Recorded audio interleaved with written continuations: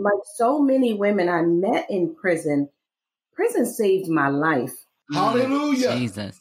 What drives my spirit right now is to believe that had I not gone to prison, I would have died in my addiction. I am a survivor of at least three suicide attempts.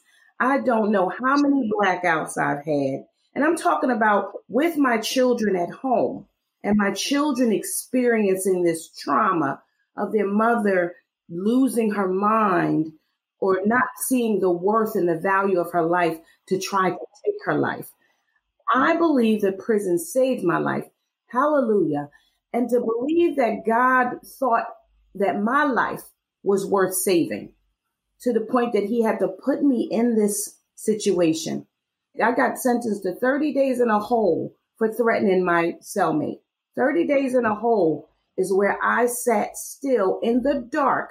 You come out 1 hour a day for 30 days. And me and God had a heart-to-heart talk on that day.